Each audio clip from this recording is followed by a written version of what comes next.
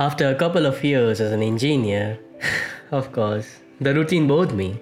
One night I was driving after work in downtown Seattle and I saw a billboard outside a movie theater with the words German New Wave and the title Aguirre, The Wrath of God. It's a 1972 West German film directed by Werner Herzog.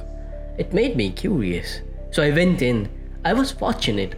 I came out as a different person. Those 2 hours just blew me away.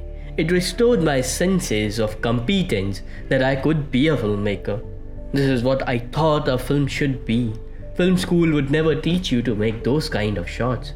That was one of the most crucial moments of my life. I had turned 30. I thought I was getting old. And 3 more years passed before I got the chance to work on a film project with a friend who asked me to write a film script for him. I went back to Taipei and I also visited Hong Kong for the first time. And the film was shot in Japan. I got an offer to write and direct a made-for-TV movie in Taiwan, so I didn't go back to Seattle again. After 10 years, my mom was still asking me, when are you coming back to your regular job?